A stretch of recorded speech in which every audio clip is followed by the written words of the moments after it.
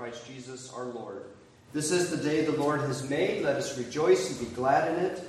Great and marvelous are your deeds, Lord God Almighty. Just and true are your ways, King of the ages. Who will not fear you, O Lord, and bring glory to your name? For you alone are holy, and all nations will come and worship you. Let us pray. Almighty God, we gather this morning to hear of your steadfast love and salvation in Jesus Christ, and we put our trust in you. Come among us by your Spirit, make your word known to us, teach us the way we should go. For to you do we lift up our soul in the name of Jesus Christ. Amen. Our first hymn is 101, Come Thou Almighty King.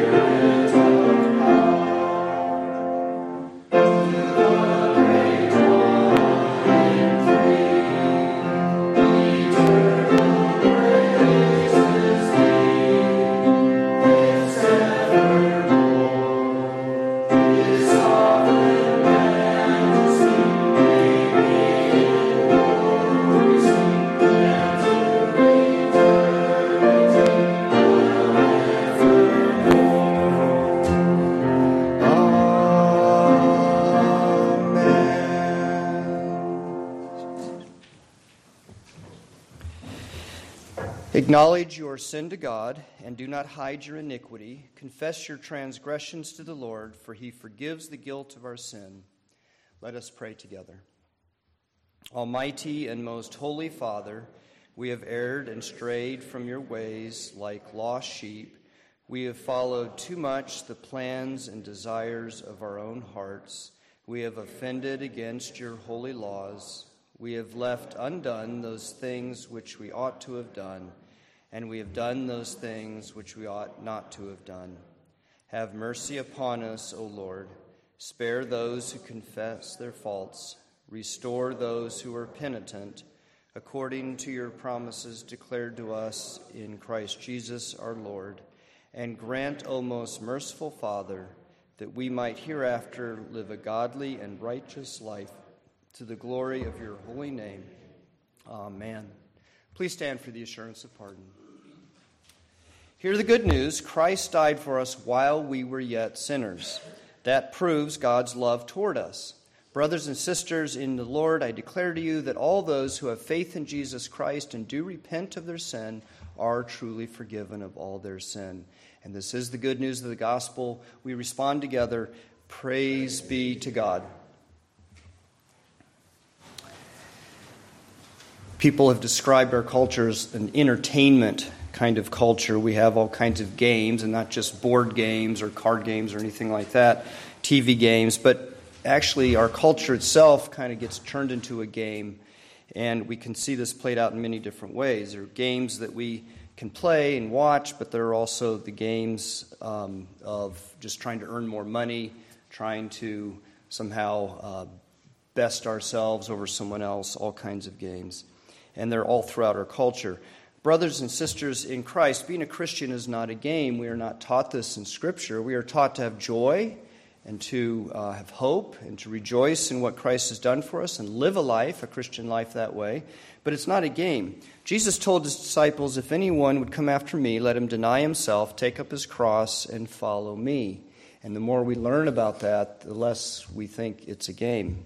In Revelation, we hear of the blood of the people of God being spilled on the ground, and they were called the martyrs. They were Jesus' disciples who were called to give their very lives for him. And in the epistle to the Hebrews, we hear that the Christians were exposed to abuse and affliction and imprisoned. So it's easy for us to sit in our culture where there is a lot of entertainment and where we can kind of begin to see life that way and forget that following Christ is actually a very serious matter, and there are many of our brothers and sisters around the world who it would never even enter their minds that it's a game, it's a matter of life and death. Christians give up their wealth and public honor and their family and dreams and goals and their time for Jesus Christ. It's not a game to live as a Christian who only do what we want to do and make no sacrifice. That's not the Christian way and the way of following Christ. In Christ, we offer ourselves to God, and that's why we come to worship rather than sleep in or watch a game on TV. In Christ, we offer ourselves to God, and we stop committing immorality and indulging ourselves, which also becomes a game in our culture, just how much pleasure we can find. We have been joined with Christ, who is the offering of God's sacrifice on the cross, and so now our lives become an offering to God. This is God's will for us in Jesus Christ, and let us say, Amen. Our hymn is number 667, God is my strong salvation.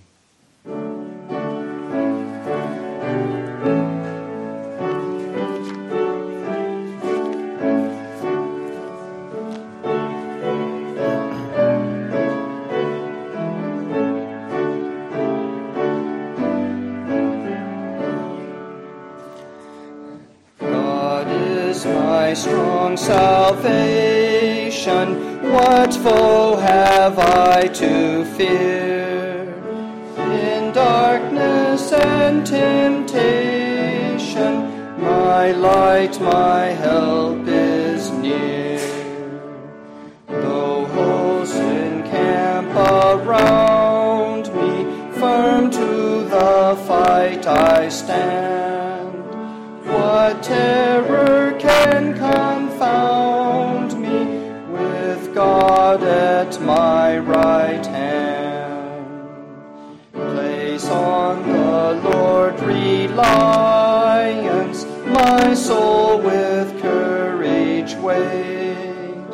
His truth be your affiance when faint and desolate. His might your heart shall strengthen, His love your joy increase. Mercy your days shall lengthen, the Lord will give you peace. Amen.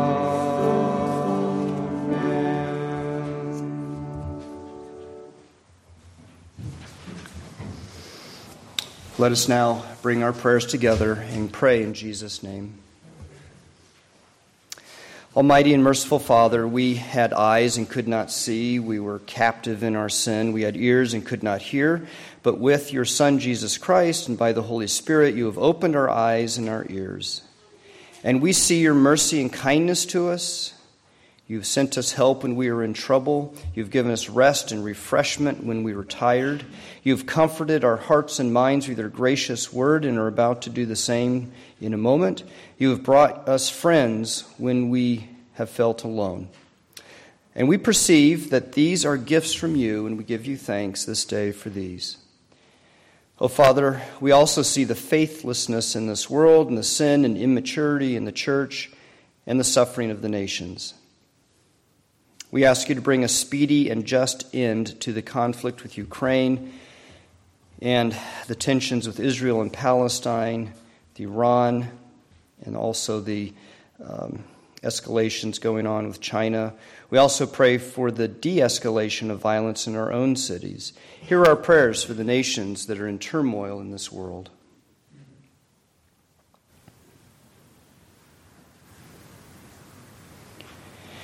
For those who ignore you and live like they do not depend upon you, which is a lie, but many are deceived that way, we pray that they would know Christ and his sacrifice of himself for our salvation, and in humility that they would praise him.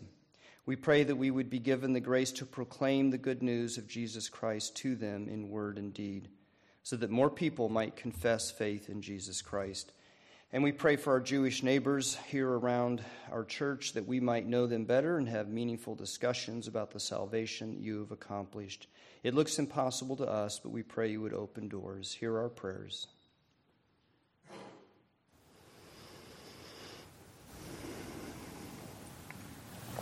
For the political affairs of this country, we pray.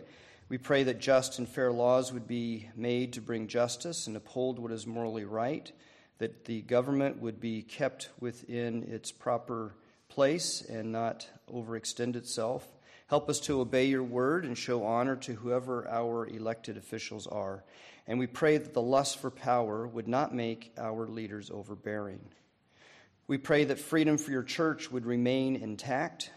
We pray also that you would make the church's voice be heard as it bears witness to what being human is in the light of your creation and redemption, and most of all, as it bears witness to Jesus Christ and our salvation in him. Hear our prayers for our country.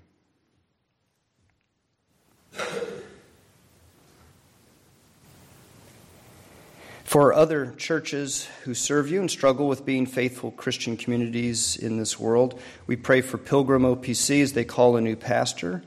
We pray for Community OPC in Kalamazoo and their pastor, Jonathan Cruz. We also remember Grace Covenant Church in Sheffield, Ontario, as they continue to bear witness to Christ in that place. May they, all of these, learn Christ and proclaim him.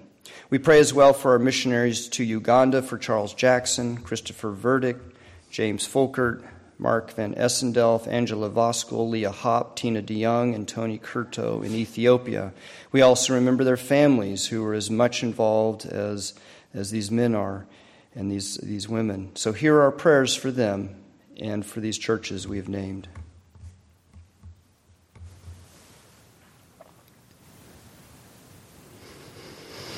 Gracious God, you are full of loving kindness and compassion, and we are a people who need such loving kindness and compassion. If it were not for the strength and riches of your grace, we would flounder and fall away. O Father, renew us again with your word. Make us the people of Christ, your possession. Heal us and bind up our wounds. And particularly, give ear to our prayers for this congregation and those we lift up to you, for Terry and Eduardo, for Shirley and Jeff and Fawn and Elise, for our friends Becky and Judy, Bill, Tom, Phil, Angie, Josh, Mrs. Mesner, Karen, and others we name to you in silence.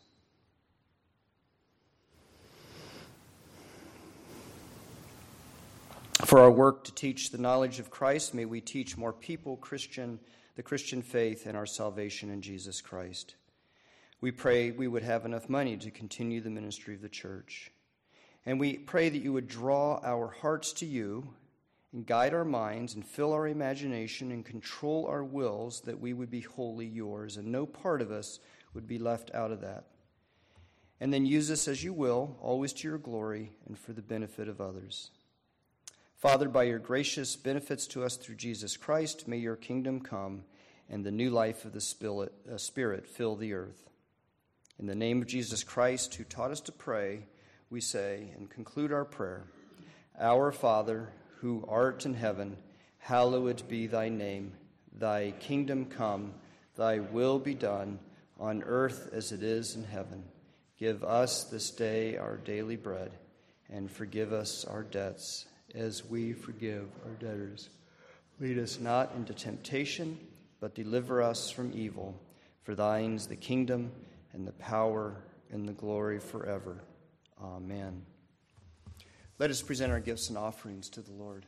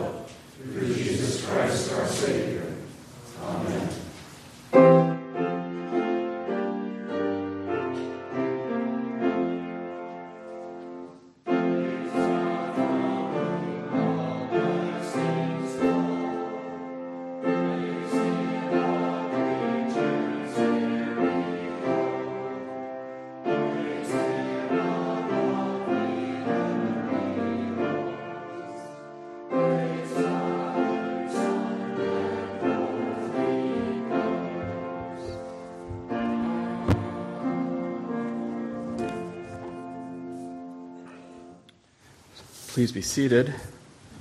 Won't you join me in prayer as we come now to this reading and preaching of God's Word? Let us pray.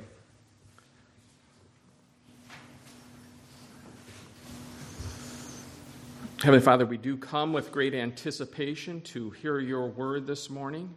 We pray that through your Spirit, our minds would be made receptive, that our hearts would be made fertile ground, and that in the hearing and the receiving of your word, that we would be strengthened again, refreshed, renewed, and reminded of our need for Christ. For we do pray this in his name. Amen. Our first reading comes from the prophet Micah, chapter 7, verses 1-7. Listen now to God's word. Woe is me, for I have become as when the summer fruit has been gathered, as when the grapes have been gleaned. There is no cluster to eat, no first ripe fig that my soul desires. The godly has perished from the earth, and there is no one upright among mankind. They all lie in wait for blood, and each hunts the other with a net. Their hands are on what is evil to do it well. The prince and the judge ask for a bribe, and the great man utters the evil desire of his soul. Thus they weave it together. The best of them is like a briar. The most upright of them is a thorn hedge. The day of your watchmen, of your punishment, has come. Now their confusion is at hand. Put no trust in a neighbor. Put no confidence in a friend. Guard the doors of your mouth from her who lies in your arms. For the son treats the father with contempt. The daughter rises up against her mother. The daughter-in-law against her mother-in-law. A man's enemies are the men of his own house. But as for me, I will look to the Lord. I will wait for the God of my salvation. My God will hear me. The Psalter response, printed in the bulletin, comes from Psalm 13. How long, O Lord, will you forget me forever? How long will you hide your face from me? And have sorrow in my heart all the day. How long Sorry about that. How long must I take counsel in my soul? And have sorrow in my heart all day. How long shall my enemy be exalted over me? Consider and answer me, O Lord my God. Light up my eyes, lest I sleep the sleep of death. Lest my enemies say, I have prevailed over him. Lest my foes rejoice because I am shaken. But I have trusted in your steadfast love. My heart shall rejoice in your salvation. I will sing to the Lord. Because he has dealt bountifully with me. Our epistle reading then comes from 1 Peter chapter 4, verses 12 to 19.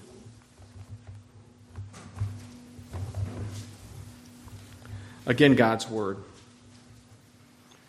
Beloved, do not be surprised at the fiery trial when it comes upon you to test you, as though something strange were happening to you.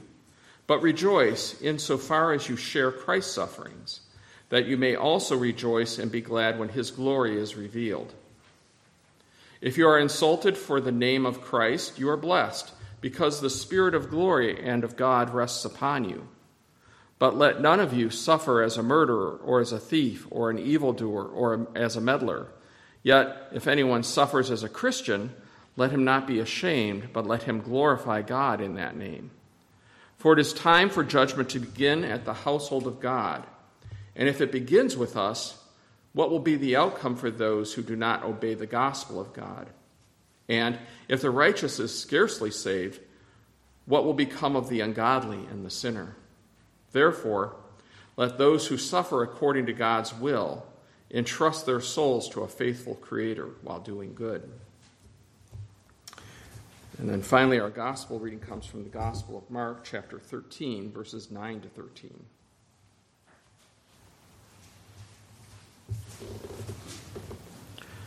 But be on your guard, for they will deliver you over to councils, and you will be beaten in synagogues, and you will stand before governors and kings for my sake, to bear witness before them. And the gospel must first be proclaimed to all nations. And when they bring you to trial and deliver you over, do not be anxious beforehand what you are to say, but say whatever is given you in that hour. For it is not you who speak, but the Holy Spirit. And brother will deliver brother over to death, and the father his child. And children will rise up against parents and have them put to death. And you will be hated by all for my name's sake, but the one who endures to the end will be saved. The word of the Lord. Thanks be to God.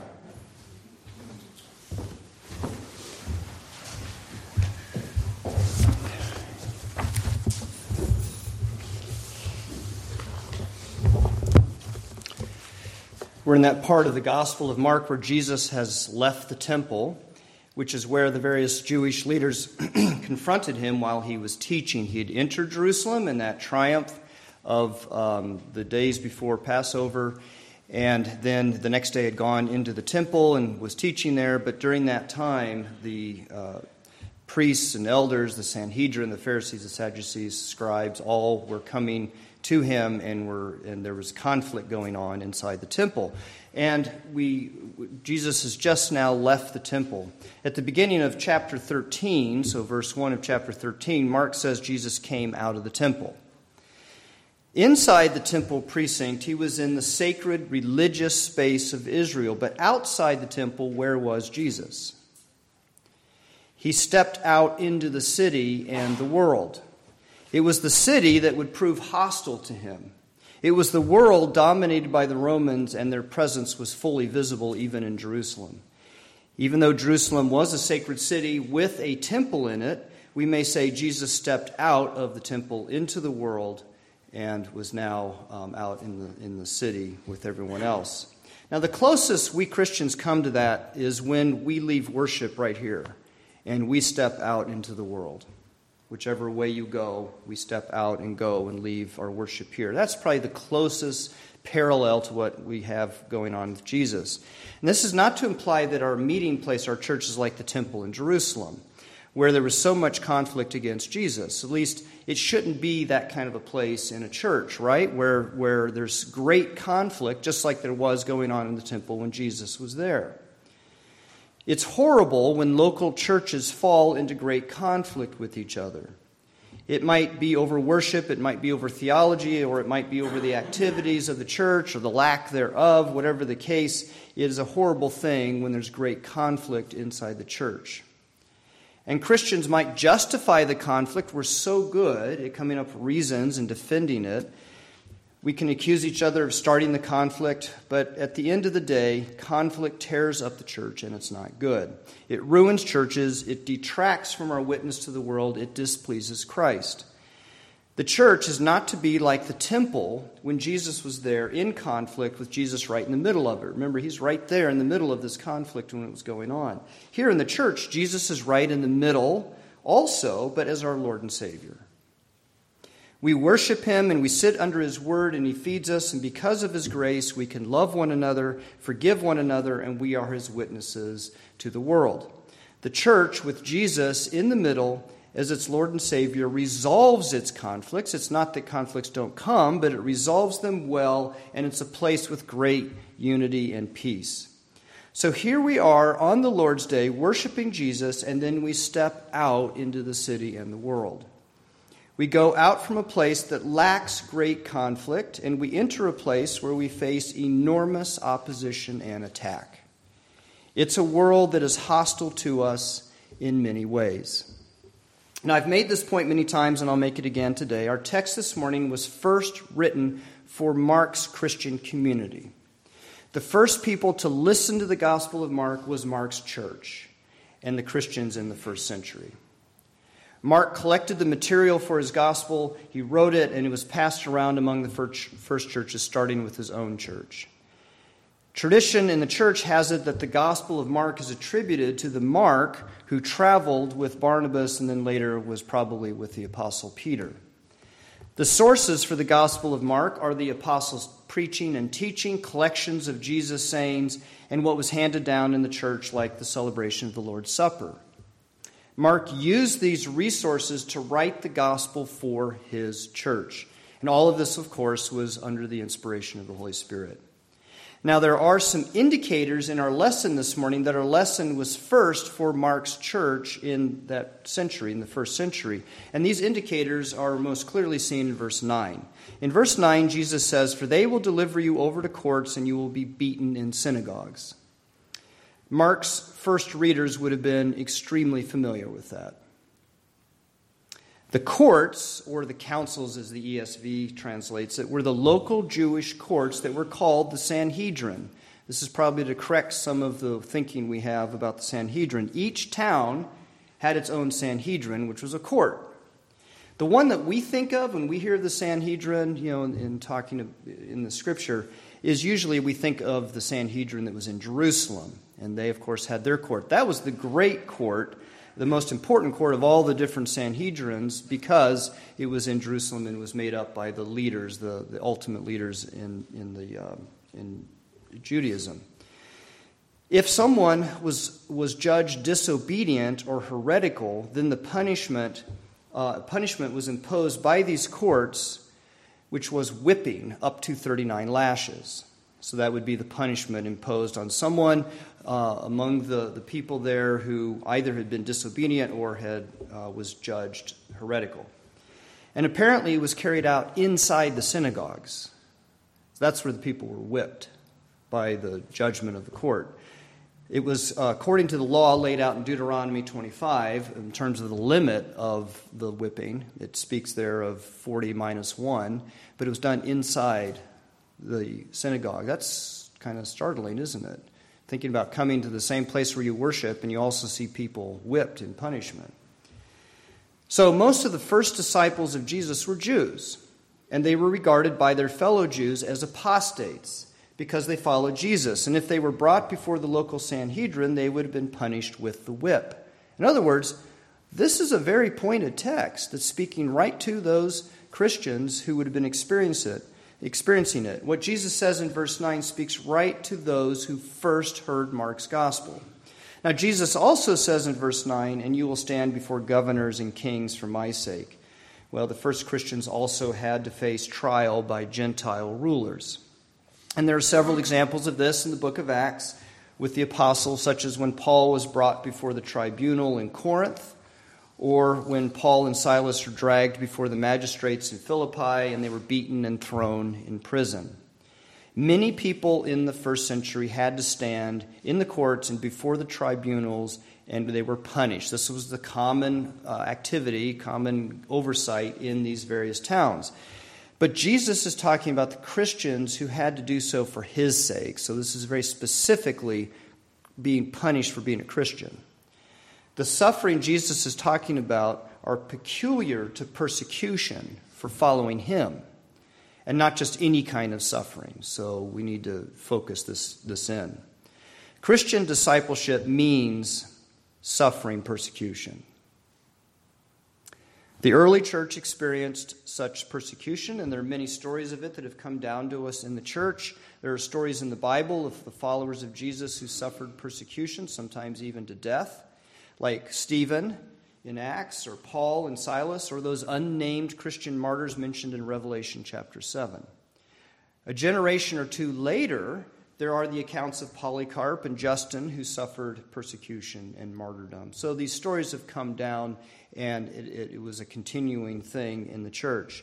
As the gospel goes out into the world, the church that proclaims that gospel will be persecuted. Jesus says, and the gospel must first be proclaimed to all nations. He refers to the extent of the preaching of the gospel. It will go out to all the nations, and as it does so, there will be the persecution of Jesus' followers all the way out. So here we are today. The proclamation of the gospel has gone out this far, where we are today, which is quite a ways from Jerusalem, right? And we are Jesus' followers, which means we will suffer persecution. Jesus makes it clear in our text that Christian discipleship means suffering persecution. Now, we don't suffer like the first Christians who were whipped in the synagogues, thank goodness. To be sure, many Christians today have had to stand in a courtroom and be sentenced to prison for teaching and proclaiming Christ, but usually not the same way the first Christians did, where they actually had to stand and explain what they believe and just basically give an account for what they believed. And then they would be challenged to offer sacrifices at the Roman altar in town rather than to worship Jesus Christ. There's an Iranian pastor named Yusuf Nadarkhani who was sentenced to death in Iran for his Christian faith. Nadarkhani was 32 when this happened. He was imprisoned for 3 years and waited execution for refusing to renounce his Christian faith. And then new charges were brought. And what's interesting about this is these new charges obscure the reason why he was really there. And this is often what happens today. The real reasons that Christians are being persecuted are obscured, are hidden behind some other kind of accusation.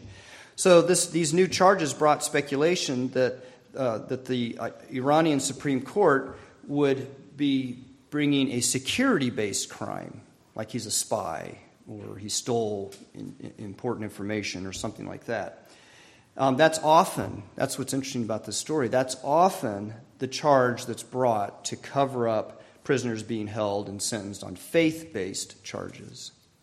So they brought these charges, but what happened is his charge was reduced to evangelizing Muslims, which carries a 3-year sentence, and he'd already served the 3 years, so the end result was that he was acquitted of apostasy charges, accused of evangelizing, and then released from custody. But the whole point of the story is that oftentimes they're trying to cover up and hide the real reason.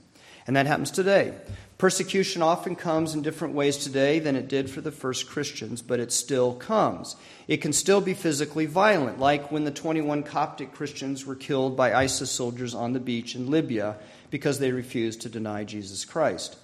Hostility against Christians for preaching Christ can happen in other ways, like fines, jobs lost, lawsuits, public disdain. All those things happen as a form of persecution. Sometimes politicians cast doubt on Christians who are appointed to public office because of their Christianity. But again, it gets obscured.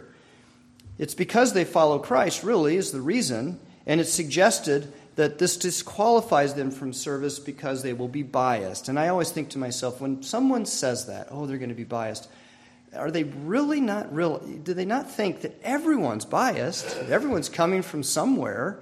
Everyone has some kind of pre-commitments that they have about, even an atheist does. So everyone's coming from somewhere. Will they be able to do their job well is probably a better question to ask. But a lot of times Christians are singled out by certain politicians, and they are accused or attacked because they're following Jesus, even though there's a smokescreen involved. At campuses throughout the country, Christians are regularly demeaned, debased, and targeted for their faith in following Christ.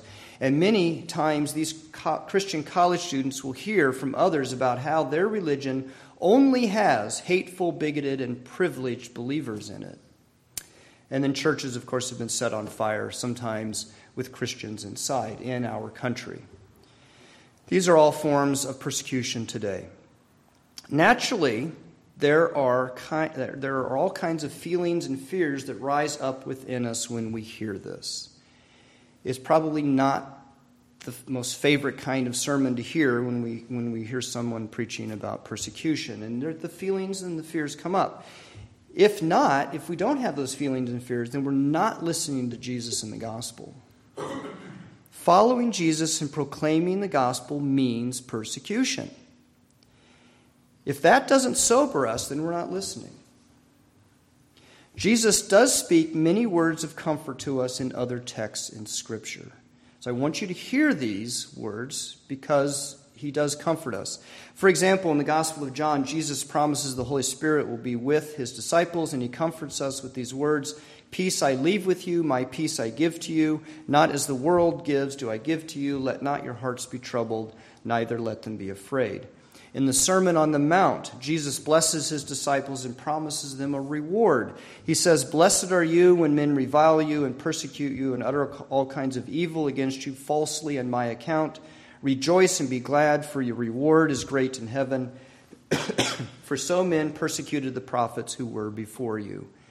And furthermore, Jesus appointed his apostles for the church, and they visited the churches, they started churches, they preached the word and the gospel to the churches, and they elaborated on Jesus' words for the church in this world of persecution and antagonism. And that's what we heard from 1 Peter 4. "If you are reproached for the name of Christ, you are blessed, because the Spirit of glory and of God rests upon you." Fear of suffering and loss is natural when we are told we will be persecuted, and Jesus comforts us and strengthens us in that regard. However, that's not what Jesus is talking about in our lesson this morning. So it's not that Jesus doesn't talk about it, but that's not what he's doing in our lesson this morning. He's talking about our speech when we are persecuted. Verse 11, "And when they bring you to trial and deliver you over, do not be anxious beforehand for what?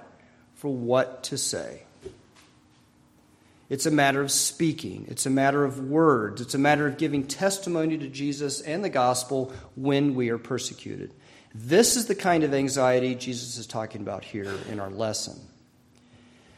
What do we say when we are persecuted as Christians? What do we say to our persecutors? Well, one way this can go is that we say nothing. We withdraw and hunker down, waiting for the persecution to pass. We might develop a theology that reinforces our saying nothing. I would call it the say nothing theology. The say nothing theology could argue that speaking of Jesus and the gospel to unbelievers is a waste of time, because sin has blinded their minds and hardened their hearts, and they will not hear what we say no matter how simple we make it. Or the say-nothing theology could assert that actions speak louder than words. Therefore, even if we say nothing, the persecutors can still see that we follow Jesus by our worship, by how we treat other people, by how we interact with each other in the church.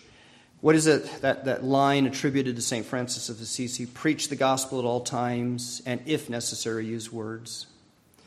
It's an attractive argument with some biblical support. Christian deeds are part of our witness to Christ, but not at the expense of speaking of Jesus and the gospel. See, followers of Jesus Christ are to bear witness to Jesus in word and deed. We are to use words, and that is what Jesus is talking about in our text this morning. Preaching, proclamation, speaking. Anxiety and persecution might cause us to say nothing of Jesus and the gospel. Another way we could go in persecution is to try and make Jesus and the gospel acceptable to the culture. And there's a fine line here. We must speak to the culture, and that requires addressing the gospel to our contemporaries, not as if they lived back in the 17th century or in the 1st century, but speaking to these people who live here today. It's a grave mistake to just rattle off verses from Scripture or use technical terms from theology when we speak of Jesus and the gospel to our antagonists. If we do this, it's just going to fly right over their heads, the heads of our persecutors.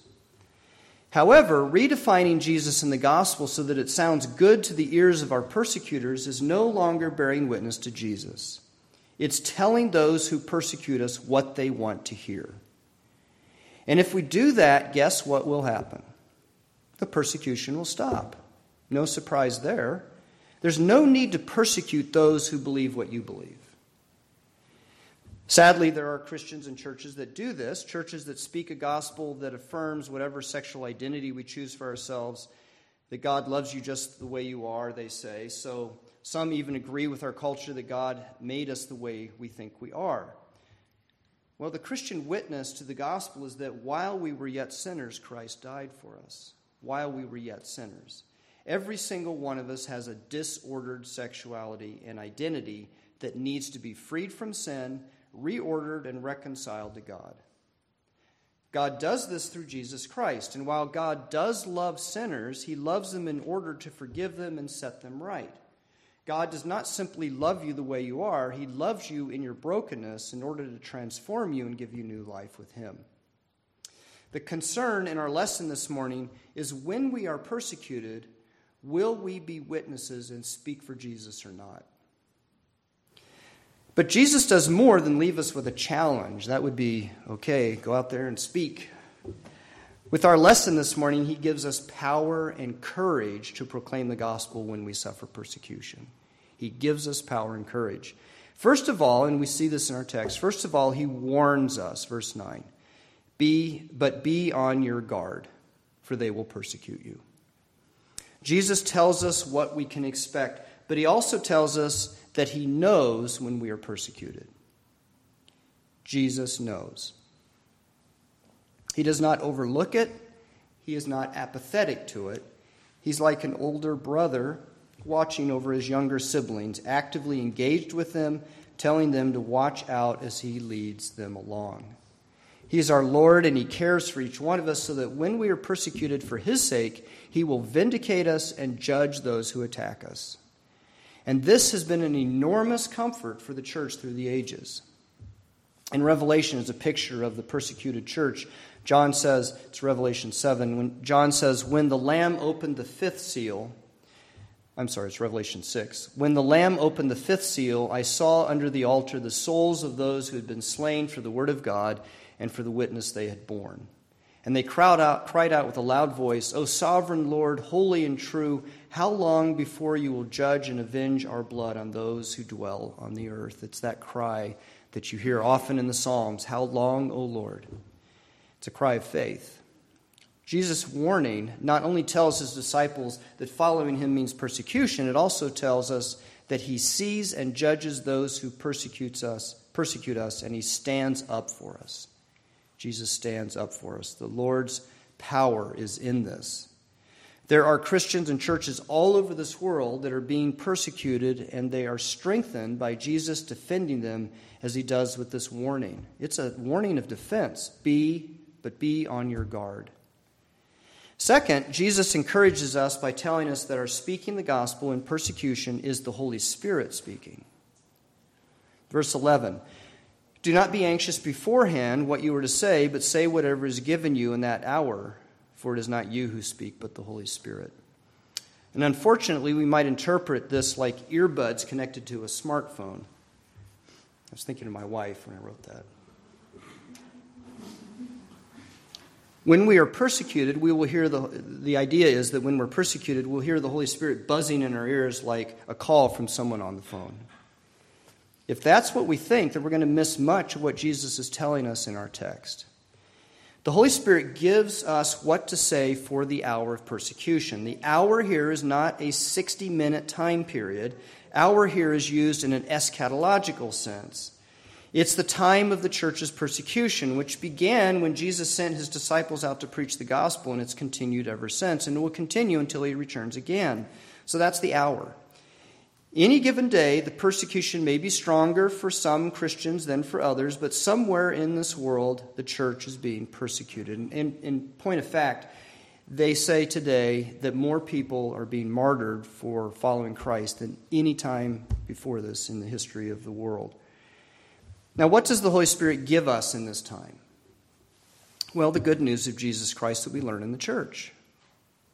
The Holy Spirit gives us the preaching and teaching of the gospel, not only for our own understanding, but also so that we can be witnesses for Jesus when we're persecuted. Perhaps the most obvious words the Holy Spirit gives to us in persecution are simple sentences. Jesus is Lord.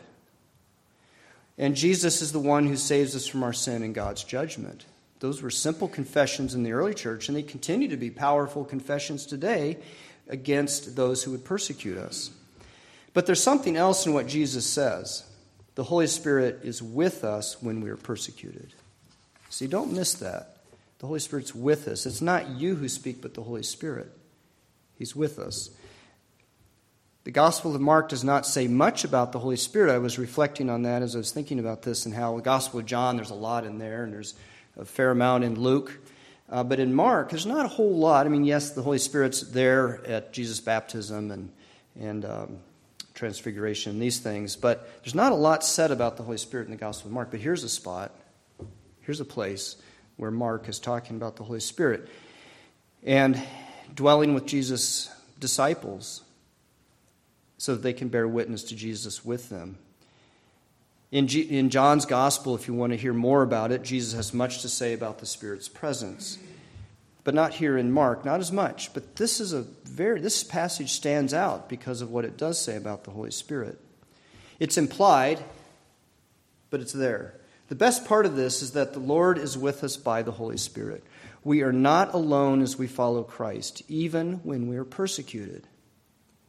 Our persecution does not mean that Jesus has abandoned us or turned us over to those who hate us. Yes, they come at us, they inflict their harm, but that doesn't mean that Jesus isn't with us and has abandoned us.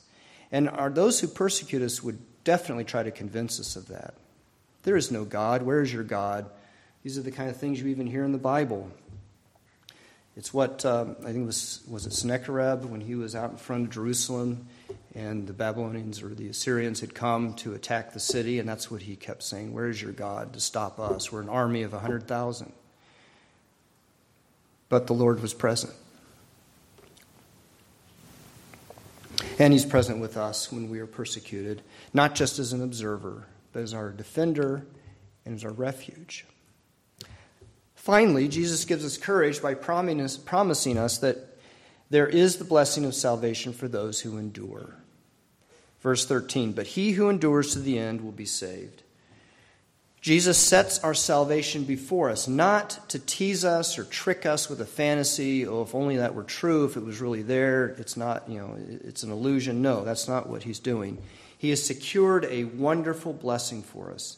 Suffering persecution is hard and painful, but Jesus takes us through it and gives us the victory. So now we must go out into the world and we will be persecuted. But Christ gives you courage and strengthens your heart to be his faithful witnesses. Let us pray. Almighty God, you have given your only Son to be for us a sacrifice for sin, and also to lead us as his disciples. Give us grace to hear his word and to speak the gospel to those who persecute us. And so, remaining faithful to him, may we receive the crown of life.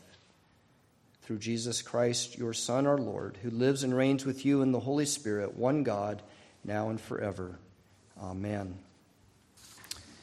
And now we stand and confess our faith, having heard the Word of God. And remember, the Nicene Creed, the Apostles' Creed are both great creeds that the Holy Spirit has taught the church. The church has encapsulated that teaching. And these are things that, maybe not precisely the way they're said here, we don't just rattle them off, but these give us content to say when we are persecuted. So let us confess what we believe.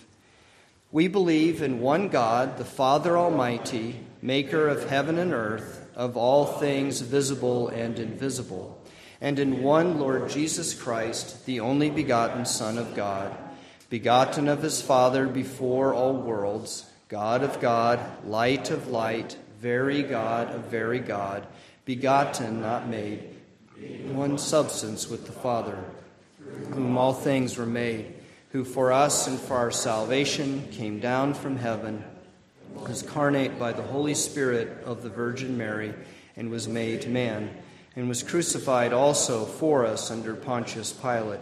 He suffered and was buried. And the third day he rose again, according to the Scriptures, and ascended into heaven, and is seated at the right hand of the Father. And he shall come again with glory to judge both the living and the dead, whose kingdom shall have no end.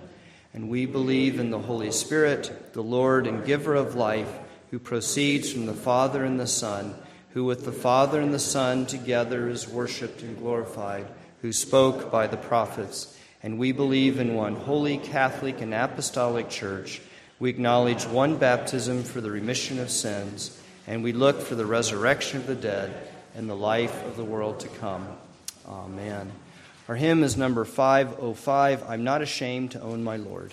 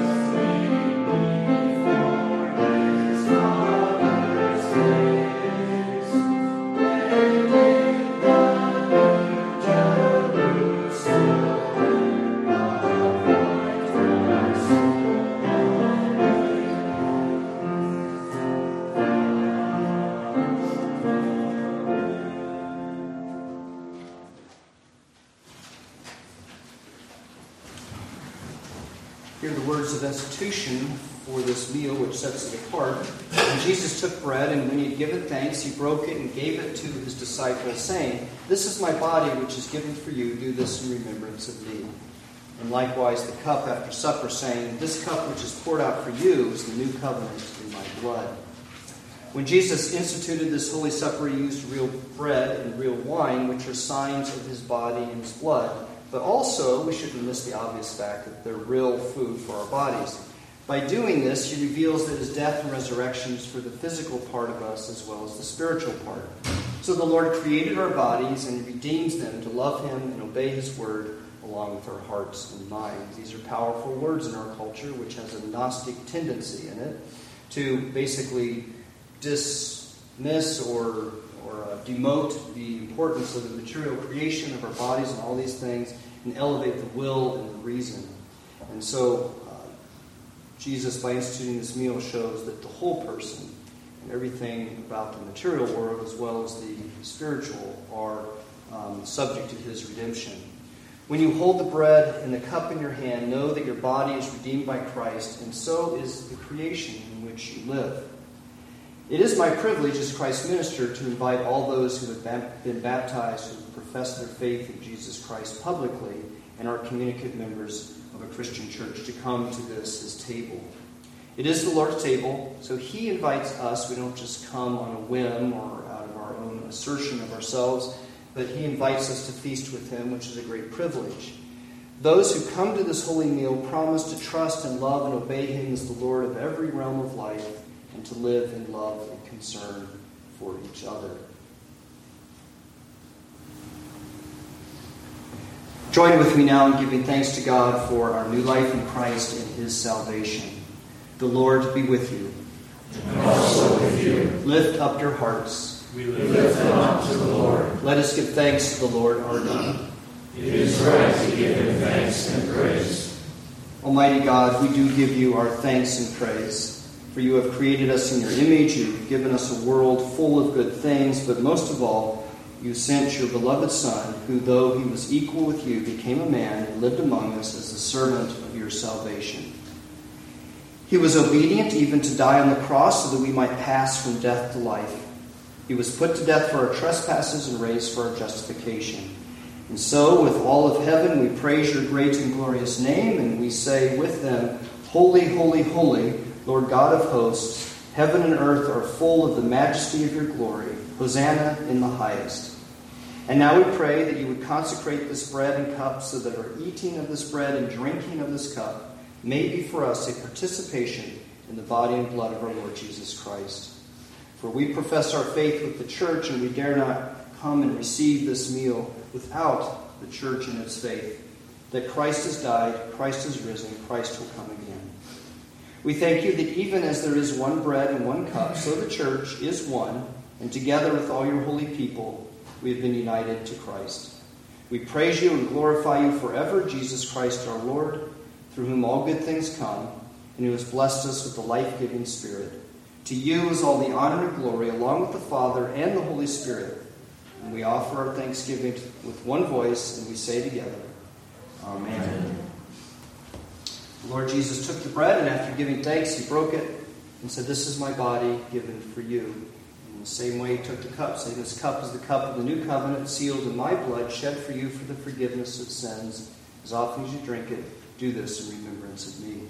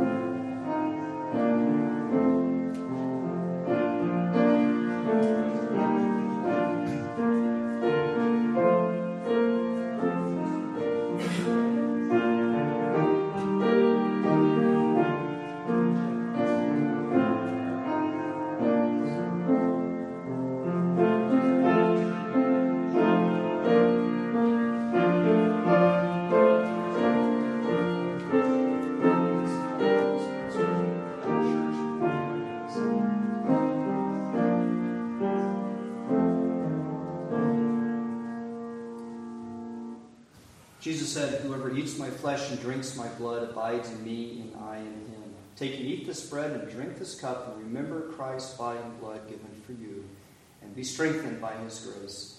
And let us take and eat together.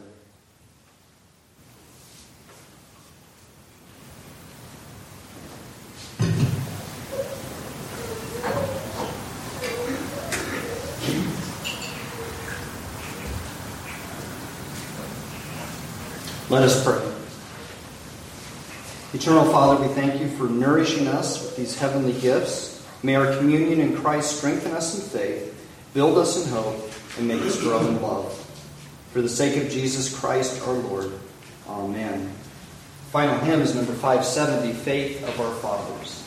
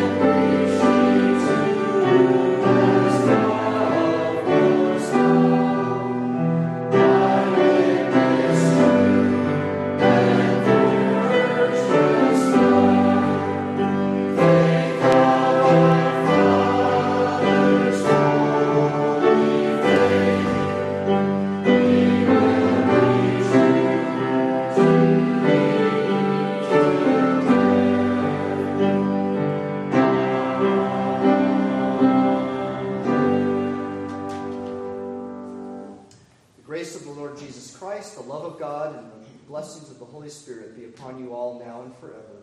Amen.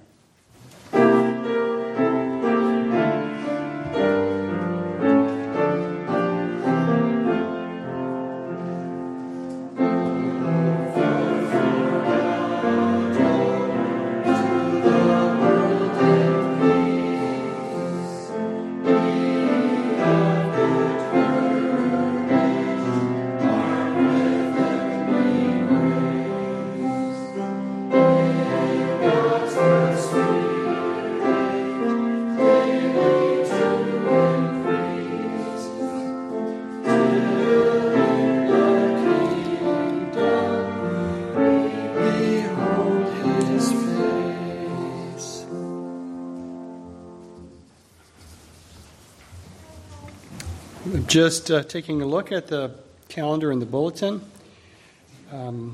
Classes, we have our Christian Ed classes today, as usual.